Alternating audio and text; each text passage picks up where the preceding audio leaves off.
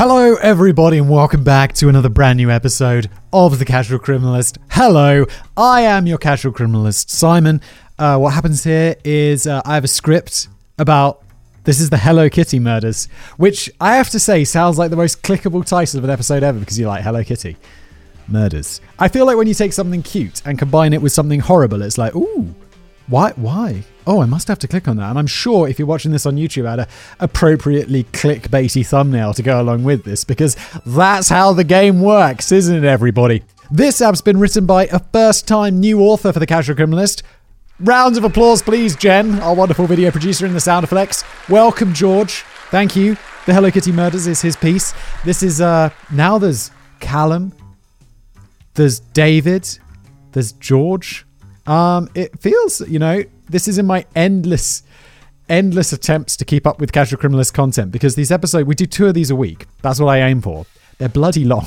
And I realise poor Callum can't do it all himself. So George is also writing a little bit of something for Casual Criminalist. If you're new here, I've never read this before. I'm going to read it. It's called a cold read, which is also that thing that psychics do, which is a bit weird. I always just had it from the drama thing where it's like, to test your abilities, you'll be given like a page of a script and be like, read that. Oh God.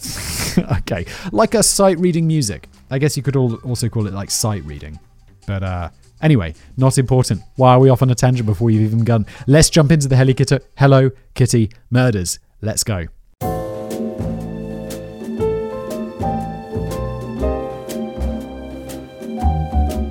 Hong Kong in 1999 was a rapidly changing city in search of an identity. 2 years prior, in 1997, British administration of the burgeoning metropolis ended after 156 years and 6.5 million colonial subjects returned to Chinese rule. Sort of, right?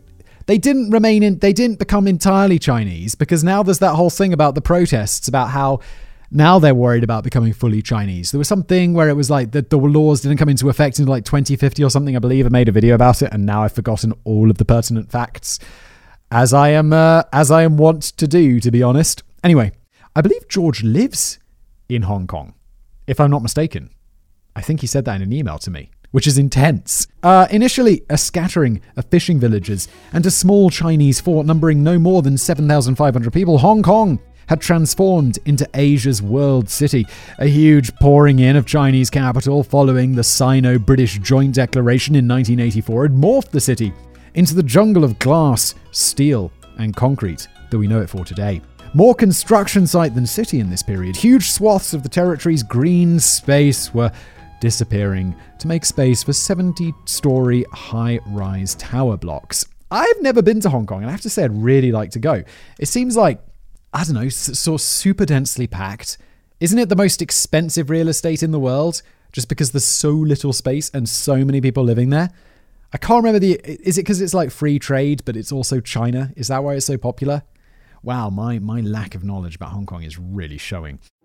Huge land reclamation projects forever changed the coastline and provided the space for some of the world's tallest buildings. The familiar landmarks of the colonial period were disappearing. Kai Tak Airport would no longer provide its famous views of jumbo jets kissing the roofs of tower blocks, being replaced with a cruise ship terminal and a housing estate. It's a bit of a change from an airport, isn't it? Kowloon Walled City no longer stood as a monument to barely organised self-determination and was torn down to be replaced with a public park. Kowloon Walled City is crazy. That was like this entire sort of city town that was just built in this really small area of Hong Kong. And there was kind of like no rules. There was no like building permission. So it was all this crazy hodgepodge of stuff, which kind of, I don't know, it's a shame it's gone. I'd love to have visited there. I made a whole geographics video, which is a YouTube channel I do about that. And again, I've forgotten many of the details about it, but I do remember it being cool. The historic Star Ferry, once the only way of reliably crossing Victoria Harbour, was relegated to little more than a tourist trap as tunnel boring machines worked 24/7 to give the city one of the most advanced and widely served subway systems in the world. Likewise, extreme triad violence appeared to be largely confined to the annals of history as Hong Kong transformed into the picture of modernity and splendour. That was until May 1999, when a distressed 14-year-old girl entered Oh, God. Oh, no! George included these pronunciation guides for me. But for some reason, my I'm using my iPad to read this instead of when I was reading it on the computer, and they've all gone away. And instead of being a professional and going to look them up and fixing this problem, I'm just going to guess. I'm so sorry, George, but I'm on a time today because I want to get home and see my family. Contrary to popular belief, despite how many YouTube videos I make and podcasts that I film, I do like seeing them. So here's my best guess. Yau Ma Tei Police Station, claiming that for several weeks her every moment, both awake and asleep, was plagued by the ghost of a bloodied and beaten young woman.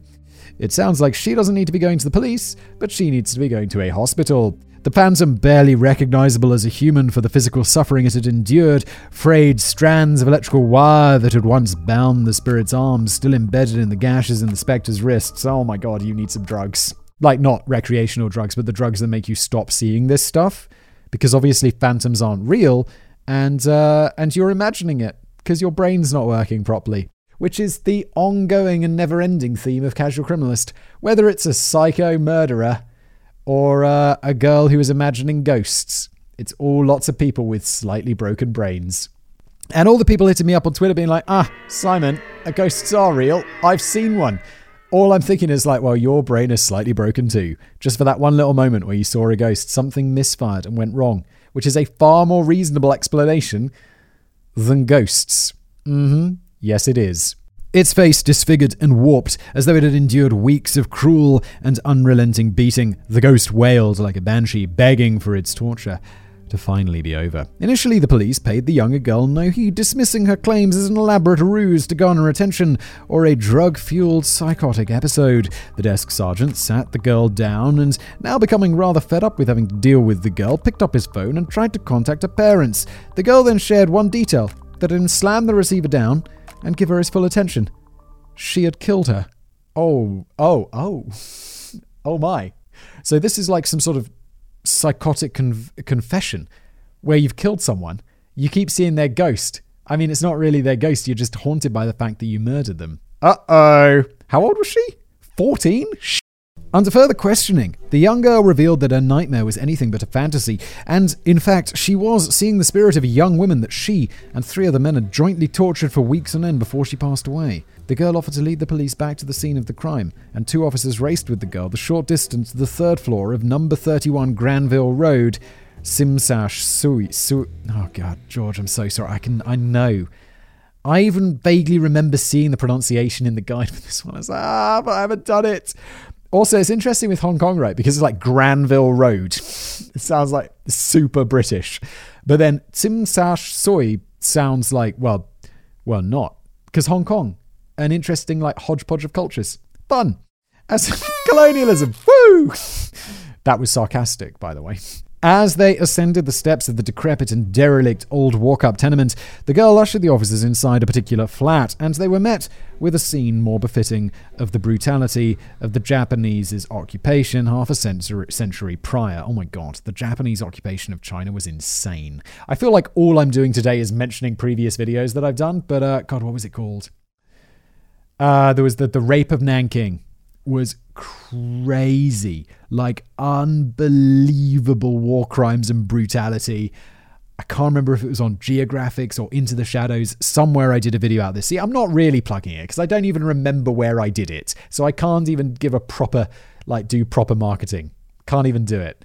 But just, boy, was that crazy. You don't want the Japanese occupying your country. You do not. The beige paint of the once prestigious property peeling away, leaving large patches of exposed concrete, the floor littered with the collapsed remnants of furniture too large and valueless to be removed when the property was abandoned. Bamboo scaffolding and lengths of 2x4 scattered around the peripheries of the apartment, relics of aborted attempts at renovation. A dirty and soiled single mattress sat in the corner of the room, flanked by multiple piles of condom packets and discarded needles. Lovely. In the kitchen, a small gas stove sits beside a rusted refrigerator. The girl, now pale as a sheet, leads the officers to the aforementioned fridge, slumps her head in silence and simply points at it. Oh god. Don't be like, there's going to be like the head in there or something like American Psycho style. Sorbet? Oh The closest officer follows her direction and slowly opens the door. He pauses to take in the scene that greets him. bewildered at why a fridge in such a derelict apartment would be packed with so much crudely butchered meat. If it takes him more than 2 seconds to put that together and be like, oh wow, that's a really good... Oh God, what have you done? It took mere moments for the obvious realization to dawn on him. He slams the door of the fridge shut and charges into the hallway of the tenement to vomit. The girl informs the remaining officer that packed tightly into the fridge is the butchered remains of Fan Man Yi. God damn, my dudes. Why? I mean, no, I don't even want to say that. I'm like, at least it's in the fridge, but that just sounds like... there's a... what... The officer's eyes are then drawn to the large Hello Kitty mermaid doll to his side. It's a little bit of a not a contradiction, what's it called? Like a weird tableau, what's that called? There's a word for this. Maybe it is contradictory. It's not. Everyone right now listening to this is screaming that word in their mind, aren't they? Because whenever I'm listening to a podcast and someone can't come up with a word, I'm always like, it's this, you idiot! So enjoy that moment. You big brain. Moments ago, this doll had blended unnoticed into the general clutter of the apartment. Now, however, he notices a certain redness to the dirt that stains the doll, almost akin to dried blood. He puts on plastic gloves and goes to inspect the doll further. The body of the doll seemed normal enough, but there was a certain hardness to its head. He couldn't particularly squeeze it or compress it. Have they somehow put the skull of a woman inside that Hello Kitty skull? What the f***? What is wrong with you? He then noticed some crude stitching and they stitched it in? What is up on the rear of its head? He unpicks the stitching, and Fan Man Yi's skull, stained red and grey from her partially boiled and rotten brain matter, falls onto the floor. Dude, he's probably glad he was sick before, but now he's probably just retching an empty stomach, which is the worst feeling. The victim. The victim, Fan Man Yi, was not a woman who found herself particularly heavily laden with luck even before she crossed paths with the group that would eventually brutally end her life. A young Man Yi was abandoned by her parents when she was still an infant and raised in one of Hong Kong's orphanages. Hong Kong orphanages in the early 1990s were not exactly temples of kindness and caring. Living conditions were often brutal and unforgiving, and children residing within them rarely got the qualifications and care they needed to succeed in adult life. Thus it came to be that at the age of 16, in this tragically common pattern, Man Yi was evicted from the orphanage, being deemed by the state to be an adult and fully capable of fending for herself, despite all evidence and common sense to the contrary. Unsurprisingly, this did not... 16 it's so young. I remember being 16, like the end of my GCSEs before you go on to do A-levels or go into the workforce. I was brought up in like a well-balanced, happy family, things were good. And I just can't, even after like good upbringing, decent GCSEs, the idea of just going out into the world at 16 and having to fend for myself, things would turn to disaster fairly quickly as I'd realize that, I can't just play video games all day and there's things I got to pay for. I feel like that difference between like 16 and the end of university, which is like 2021, is so huge. That's such a big 4 years. I feel like 20-year-old Simon could kind of cope with stuff. I mean, he was still an idiot, but at least he could cope. 16-year-old Simon? No chance. He can't even grow a proper beard. Unsurprisingly, this did not end well for the young girl, who with nowhere to live, no job, no qualifications, and no one she could turn to for aid and support, quickly found herself treading the ever-tragic path of prostitution, drug abuse, and petty criminality. At some time in the 7 years between her eviction and her murder, she had a son, but it is uncertain whether he was the result of liaisons with a partner or a customer. Her son has also never come forward for interviews or to discuss his early childhood. Perhaps, if one day he does, we may be able to shed more light on the early years of Fan Man Yi's life. Yeah, he's got no reason to do that. Don't do that. Just get on with your life. That doesn't sound like a good time for you. The 23-year-old woman worked as a prostitute in Kowloon's poorer districts, of which there were plenty in 1999. When reading about this case, you will often encounter two clashing claims. Some sources identify her as working as a nightclub hostess, others as a prostitute. Articles contemporary to events and the police report from the incident all identify her as a prostitute, with latter and more recent English language articles on the case tending towards identifying her as a nightclub hostess. The initial change in story cannot be tracked down to an initial article, but likely it spawns from a well-meaning, if ultimately incorrect, attempt to allow the victim a greater degree of dignity.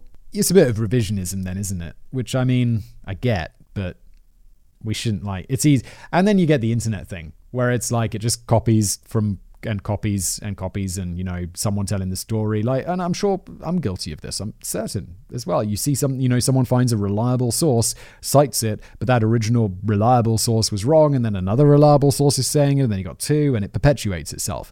I think George even said, this is why I know he lives in Hong Kong. Because he said he was going to go to not to the police station or something, but to some records he could look up somehow. Or maybe that's why I thought he was in Hong Kong. I guess. I don't know. How fun. In 1997, when Fan Man Yu was 21 years old, she began working in a brothel rather than on the street. Prostitution in Hong Kong sat, and still does sit, in a murky grey area of the law, not exactly illegal, but not exactly legal. The act of prostitution itself was legal, but pimping, keeping a vice establishment, causing or procuring another to be a prostitute, and living on the prostitution of others were outlawed. This sounds like a fairly common way that countries do it, though. Prostitution itself is illegal, but you can't pimp. There was a guy here in Prague who went to prison. He ran some nightclub, and it turns out he was a pimp, and he went to prison for ages. And I was like, well, good. You deserve it. Don't be a pimp. This created the uniquely Hong Kong situation in which pimps branched out into real estate, buying apartments and units in cheaper buildings and converting them into numerous micro-flats. The landlords then just happened to rent them exclusively to prostitutes at far above the market rate, where the girls plied their trade perfectly legally. That sounds like the sort of loophole that should be closed about a week after someone discovers it. I'd be like, why are all these guys buying up apartments and putting young women in there? Oh, I see. Change the law. Come on, let's get that, get that dynamic law working and let's stop this from happening. It is this type of establishment that the 21-year-old Man Yi found herself residing and working in. The young woman believed herself safer in such establishment, and statistically she was, but her landlord and many of her clients were still triads, meaning she was never truly safe. Now, just before we continue with today's episode, a quick word from one of our wonderful sponsors, Noom Mood. What is Noom Mood? Do you ever feel stressed? Who doesn't feel stressed out? Who doesn't feel like that little twinge of anxiety, probably related to stress, or sometimes just random anxiety for no reason? I don't know about you, but yeah, familiar. Noom Mood is basically, it's a way to kind of help you manage daily stress and anxious thoughts. That's something we all want. It guides you to being in a better mental place. Better mental wellness is what they say here. And they give you the tools you need to tackle stress so you feel empowered to take on whatever life throws at you. And I think Noom Mood is one of those things that even if you're feeling good, I don't know, I guess like most people, I have my ups, I have my downs. I have my moments of stress and I have my moments of relaxing.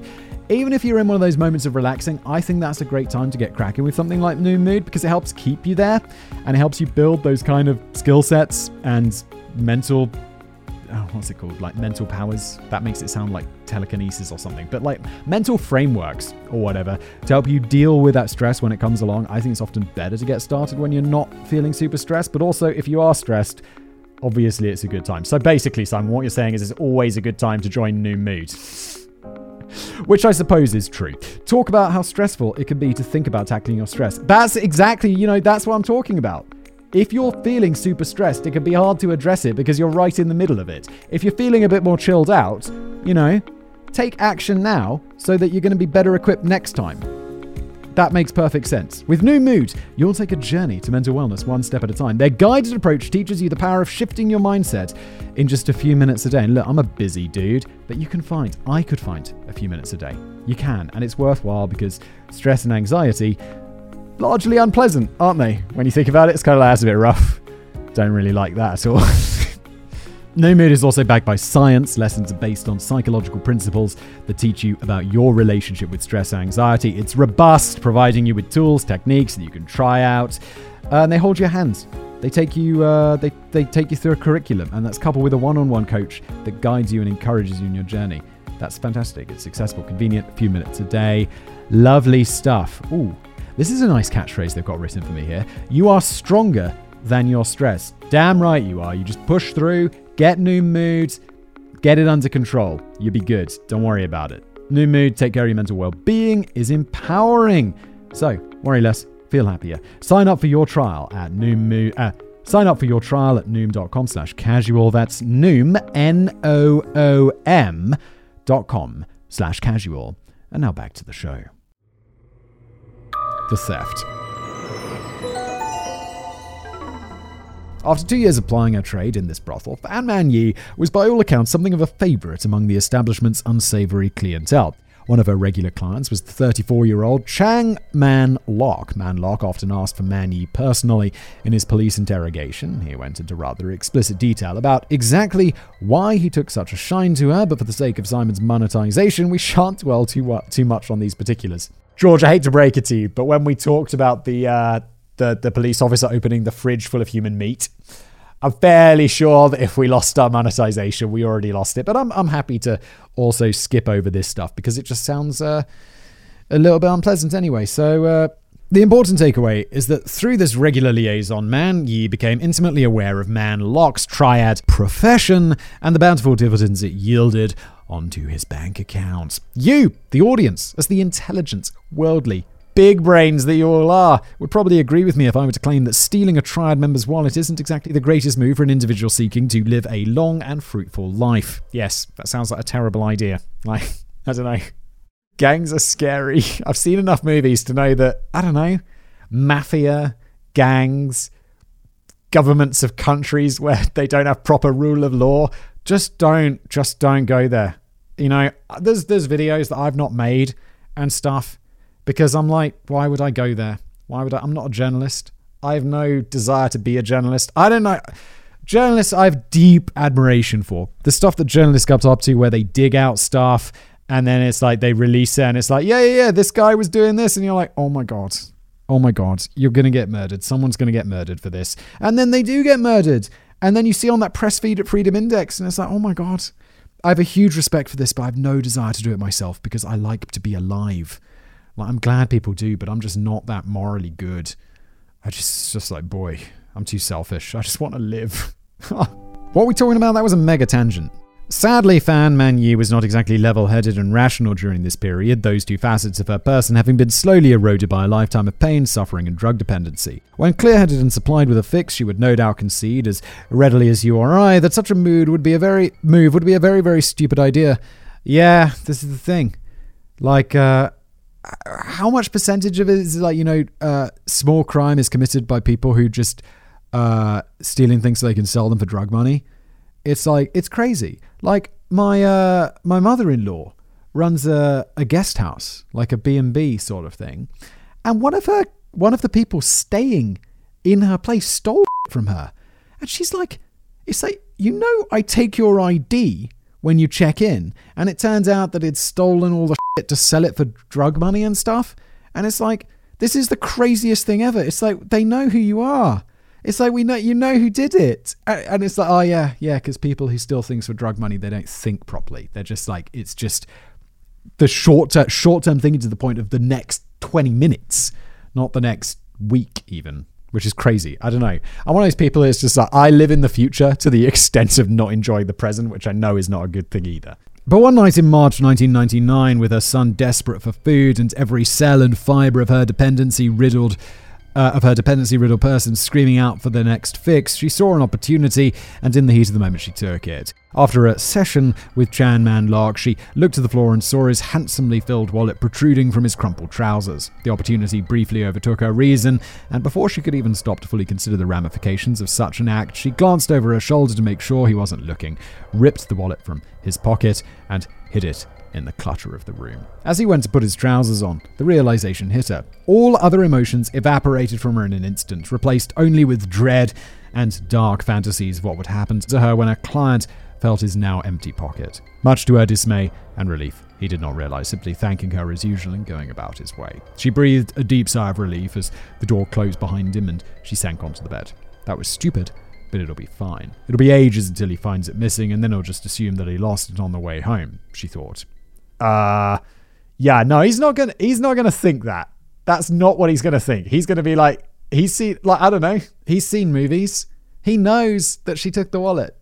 That's how it is. Every movie is like that. Sex worker, they took the wallet. Chang Man Lok was feeling thirsty after his session with Fan Man Yi, so he headed to the nearest 7-Eleven and grabbed himself a zesty and refreshing beverage. Like anyone would, he panicked when he couldn't find his wallet and began to retrace his steps. He had his wallet when he paid Man Yi only half an hour ago, he thought, and as the realization hit him, the panic in his mind was replaced by all-consuming anger.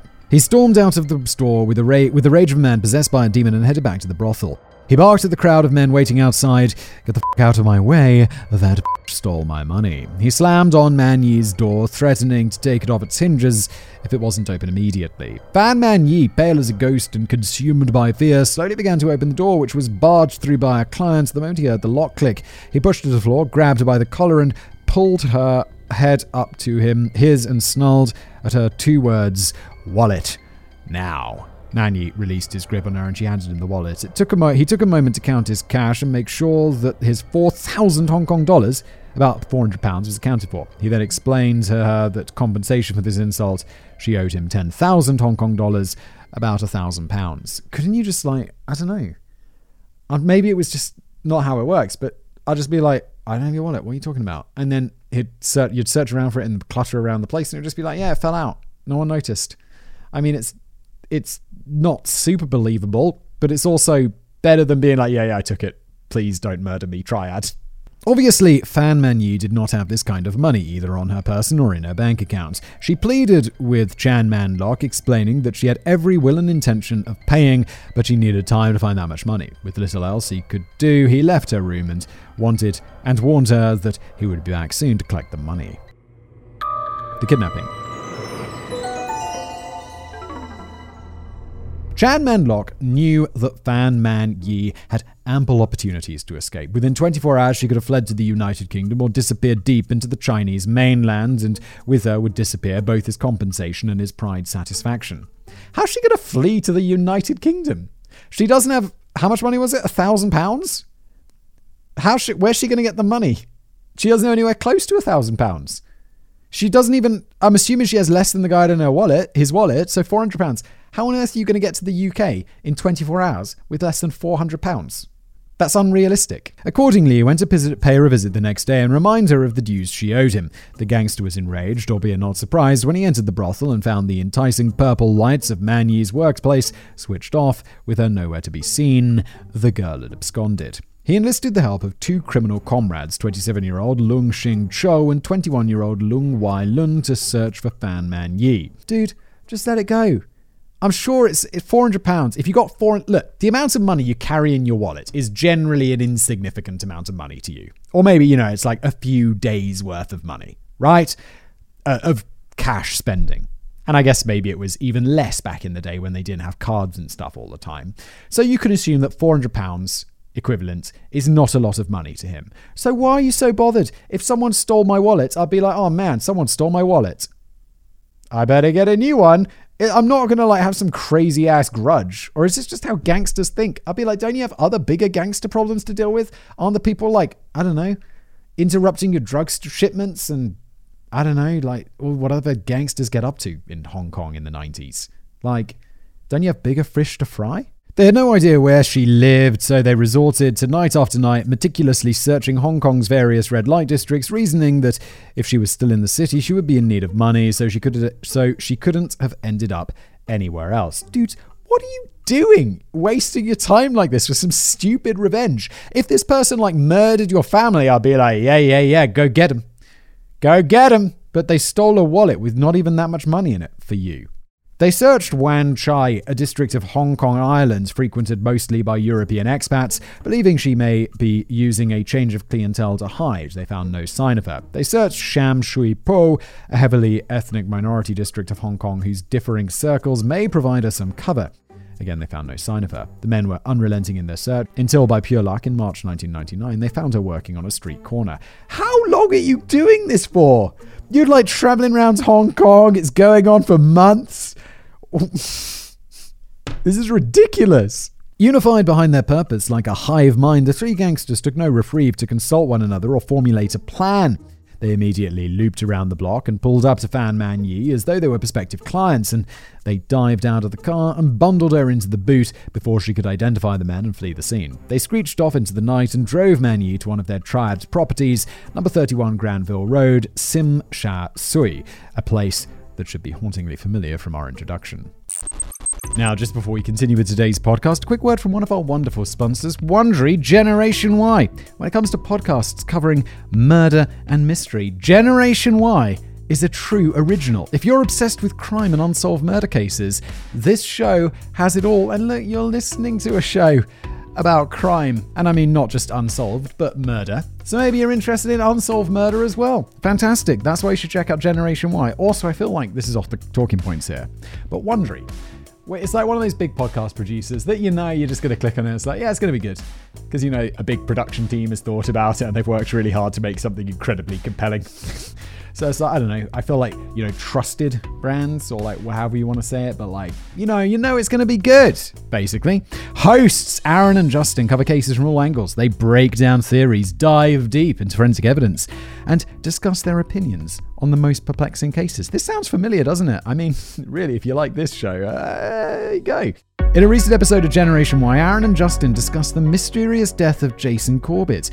On a fateful night in 2015, Jason argued with his wife Molly at home while Molly's parents slept downstairs. Their argument woke up Molly's dad Tom, who grabbed a baseball bat and ran upstairs. Tom claimed to have found Jason strangling Molly. Oh my god, this domestic disturbance got out of control, my dudes. A fight ensued between Tom and Jason that left Jason dead with a caved-in skull. Did Tom act in self-defense, or was this a planned murder? I just immediately want to find out. Okay, yeah, Generation Why. Listen to the Generation Why podcast on Apple Podcasts, Amazon Music, or you can listen ad-free by joining Wondery Plus in the Wondery app.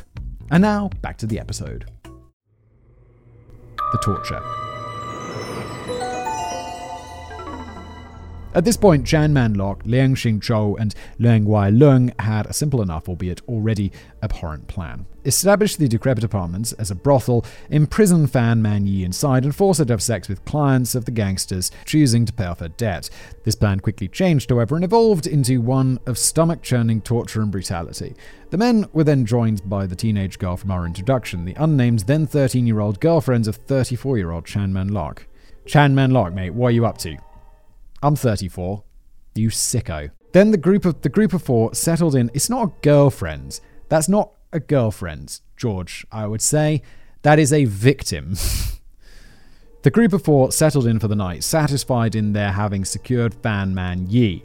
As the drink flowed and the drugs were snorted, the group began to be overcome with an altogether more sinister intention toward the ill-fated girl. Anger consumed the three men, who began to chastise and berate their captive. Then they slapped her. Slaps turned into punches, which turned into kicks, which became beatings with kitchen utensils, which became beatings with bamboo poles and metal bars. The crescendo of violence escalated throughout the night as Fan Man-yi was stripped of every shred of her humanity and reduced to naught but a punching bag for a group of sadistic and warped animals masquerading in the image of petty gangsters. Shockingly still, the 13-year-old girlfriend of victim of Chan Man-lok became a willing accomplice to the violence, inflicting violence upon the poor girl as great as many of her male accomplices. She's still a victim, and now she is also a criminal. This horrific torture was sadly not relegated to a single night of drug-fueled barbarity either. This became the group's routine, barely describable torture being constantly inflicted upon Fan Man-yi, the only reprieve from this physical humiliation being the periods in which she was subjected to the emotional humiliation of being forced to service the clients that came to this brothel. This too worsened with time as word spread about the local area that there was a prostitute who could be roughed up without complaints from a pimp. Her increasingly broken down state only drove away relatively conventional clients and drew even more sadistic ones in their place. This is a horrible situation. As the situation worsened for Fan Man-yi over the following weeks, physical torture was no longer enough for her captors. They began to torture her emotionally too, forcing her to smile through the beatings, to thank her for her punishment, to give monologues about how much she loved being punished and how grateful she was for being given the opportunity to be absolved of her sin against Chan Man-lok. Predictably, refusal or lack of enthusiasm in the execution of these commands only resulted in harsher beatings. This is one of those... This is the sort of thing you read about in a fiction book or see in a movie. There was this movie, this horrible movie, about Mexican gangsters. About, like, the drug cartels in, like, Juarez and shit. I think it had Penelope Cruz in it. Maybe it was called Sicario. That might have been a different movie, though. And it was just like, man, it did not let up about the depravity of these Mexican gangs. And you're watching that movie and you're just, oh my God, I'm just so glad this is fiction. And then you read something like this and you're like, humanity. us all. We're such pieces of shit. The condition of the poor girl eventually became so poor that even the most depraved men of Hong Kong refused to sleep with the woman who was all but a corpse. The group became unable to make any money from her, and she was unable to do anything to clear her debt. Not that this mattered to her captors. For them, this had long stopped being about clearing a debt. Now they just reveled in the twisted ecstasy of their brutality. Then they graduated to burning her. They would drip hot candle wax onto her body, use a lighter to melt plastic on her, and set short lengths of wood on fire and place them on her body. They held the palms of her hands and the soles of her feet down on the gas stove so that she couldn't even grip or walk without crippling agony. This was still not enough. They poured strong... Okay, enough. Yeah, enough. They bind her. I just don't want to read this anymore. The murder. The inevitable finally happens on the 15th of April 1999. The group went out to a party as per their routine. They locked Fan Mei in the bathroom so she couldn't escape. When they returned, Chan Man Locks, lest we forget 13-year-old, I'm just going to cross that word out in my mind, victim, went to use the toilet and found Man Yi dead in the bath. She could take no more punishment and finally had passed away after a month of brutal suffering. So tortured was her body that it appeared as though she had entered the early stages of decomposition before she even died. Blood pus from her, gangrene, that would be gangrene. Blood pus from her wounds and other bodily fluids were pooling in the bottom of the bath, and she lay in the smell of putrefying human flesh, which filled the air of the apartment. It's been the last episode as well, or 2 episodes ago. I came away being very much like, these guys deserve death penalty. And I'm really crossing my fingers that although, was Hong Kong? No, it wasn't British in 1999. So maybe it does have death penalty. That'd be pretty sweet, to be honest. I'm kind of like, yeah. I mean, not for the 13-year-old, obviously. She's 13. But for the 2 gangsters, let's hang those pricks. It will come as no shock to learn that Fan Mei was given no dignity even in death. Her murderers wanted her corpse disposed of as quickly as possible. They also didn't want her to be identified if found. To this end, they butchered her corpse into parts small enough to fit in a cooking pot, boiled the remains so that the flesh could be easily rendered from the bone. In case you happen to be wondering, yes, it was the same cooking pot they'd used and continue to use to cook their meals in. They then stored the remains in the refrigerator to stop further decomposition and to attempt to contain the smell. As a perverse trophy to Fan Mei's, the murderers sewed up her boiled skull in the Hello Kitty mermaid doll mentioned in the start of this episode. It seemed that as much as they had the pragmatic common sense to want to dispose of her remains, they couldn't help but keep a reminder.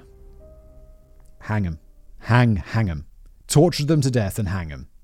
Normally I'm like, we shouldn't be torturing people to death. That's cruel and unusual. We should just, flip a switch and turn them off. I'm coming around to the torture. The arrest. Fortunately, this is the part of the story where Chang Man-lok's now 14-year-old girlfriend/victim became consumed with guilt, as we discussed at the beginning of the episode. Whether or not she was if this was me, that guilt, I'd kill myself. I'd just kill myself. Unquestionably, I would kill myself. Whether or not she was actually seeing Fan Mei's ghost, I will leave it to Simon and the audience to decide. Not a ghost, obviously, but I believe she saw her. That's the kind of guilt she was feeling. Too scared to admit her anxiety to her boyfriend, her predator, and too ashamed to admit it to her parents, she turned to the one organization she felt could bring justice for Man Yi and ease her conscience, the Hong Kong Police Force. Thus, how she came to be where we found her at the start of this episode in Yau Ma Tei Police Station. A territory-wide manhunt was immediately launched to bring all 3 men into custody. Less than 24 hours after his victim had walked into Yau Ma Tei Police Station, but it's complicated because the victim is the woman who was murdered as well as this girl that he's grooming. Had walked into Yau Ma Tei Police Station. Chang Man-lok was sat enjoying dim sum in a street-side restaurant several blocks from the murder scene in Tsim Sha Tsui, where a 12.5-ton armored truck locked its brakes and screeched halt in front of him. Special duties unit officers clad head to toe in black poured from the truck before it had even stopped, dragged him from his chair, and placed him under arrest, with the arrests of Lung Xing Chou and Lung Wai Ling following shortly after.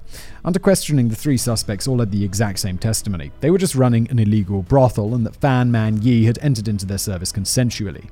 Man Yu is an addict who died of an overdose, they claimed, and that out of fear of reprisal from both the legal system and their triad superiors, they tried to make her disappear. They knew that they had been caught red-handed and that they were going to go down for a long time. Their only concern was protecting their own skin and presenting the most believable story for the minimum amount of jail time. All three men were thoroughly interrogated by psychiatrists who shockingly found nothing wrong with them. Okay. Unlike so many of the cases we investigate on this channel, where there is some kind of trigger, some kind of trauma we can point to in order to explain such great evil, in this instance, there's nothing. The three men were simply evil, inhuman animals, consumed by the intoxication of a blood frenzy. Yeah, they were also gangsters, so they were driven to, criminality in the underworld and this sort of stuff. Tragically, despite the explicit and detailed testimony of Chang Man-lok's girlfriend victim, from which large portions of this video are derived, there was sufficient grey area and evidence and testimony to spare no. Fan Man Yi's murderers from the most extreme punishment in the Hong Kong legal system that could be brought upon them. Please tell me the most extreme punishment is being tortured to death, and the less extreme punishment is death. Because I'll take it. If that's it, I'll take just death. I won't take life in prison. Or less. It's not acceptable. Her remains were suitably mauled and incomplete that it ultimately couldn't be proved beyond doubt exactly how she died. The jury couldn't rule firmly that she'd been murdered and hadn't died of a drug overdose as the men claimed, but it did rule that irregardless of whether they carried out the act, they were responsible for her death. All three men were sentenced to life in prison with no review for parole for 20 years until 2020. Oh god, that was last year. Chang Man-lok's girlfriend victim due to her age. I don't know what the better word is. I don't know what I'm supposed to say because I can't say victim because the other one was murdered, but every time I said girlfriend victim, I feel myself cringe a little inside because girlfriend is not the appropriate word. Due to her age, assistance in helping the police, and questionable responsibility for the killing that had all charges against her dropped. The most brutal episode in Hong Kong's recent history, and let us pray its future, had drawn to a close. This is not okay. These guys might be out of prison by now. They tortured someone to death over a month in the most horrific way you can imagine. Someone, where's Liam Neeson when you need him? What about my family? He should be out there. He should be out there helping. And by helping, you know what I mean. Damn. I mean, not like Liam Neeson, the actor, but whoever he played in those, not Wanted. What are those movies called? Hunted? I've got a very particular set of skills. What are those? What's that movie called? Where he goes and he hunts people. It's awesome. Wrap up. Let us not reduce the tragic case of Fan Man Yi into a gruesome spectacle for us to gawk at. Yeah, to be fair, at that point where we were describing her torture, that was the point where I'm like, I listened to and I watched some true crime stuff, and I'm like, sometimes it's just, this is too much.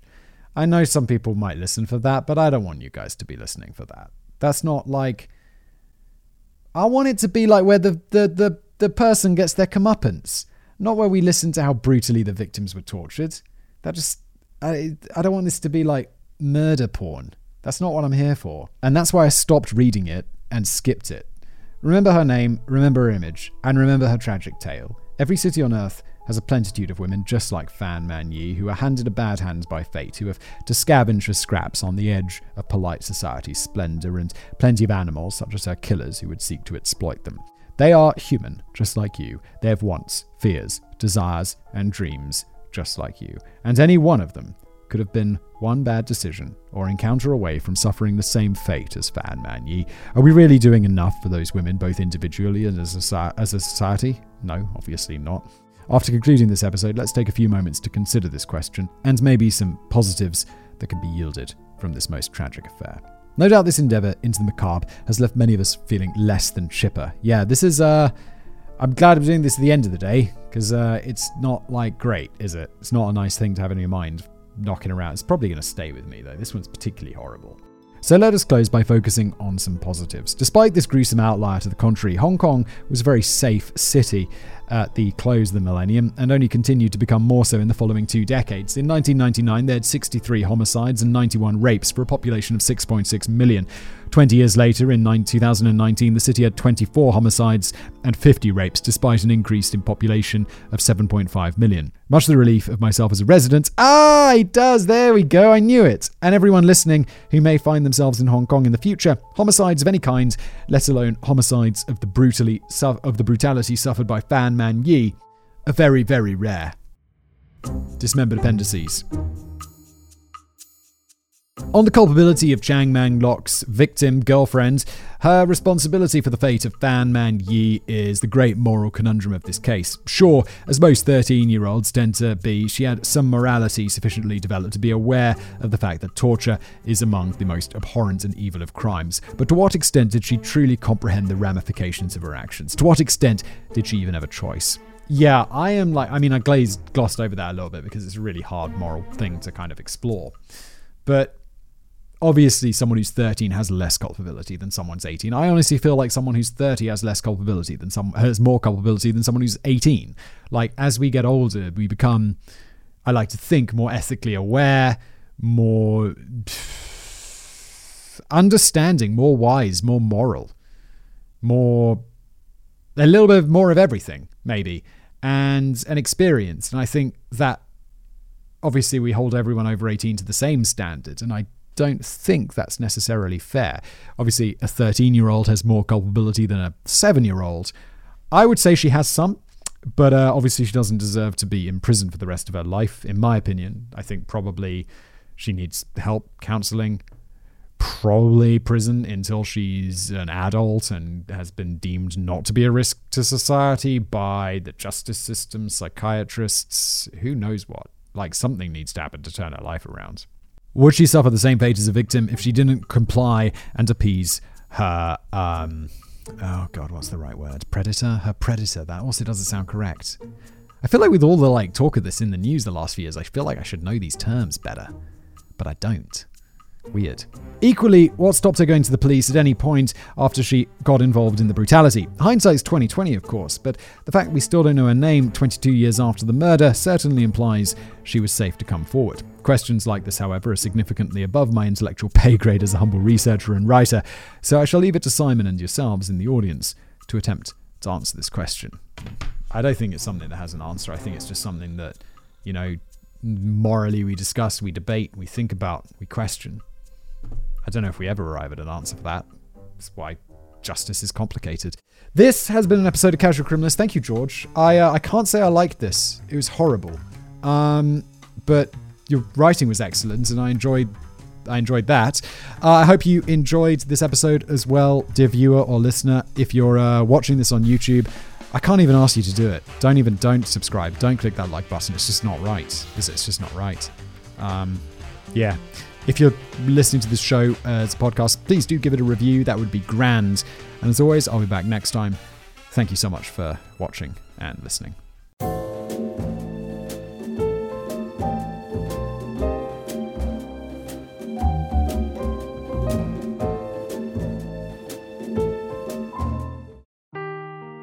Seeking the truth never gets old. Introducing June's Journey, the free-to-play mobile game that will immerse you in a thrilling murder mystery.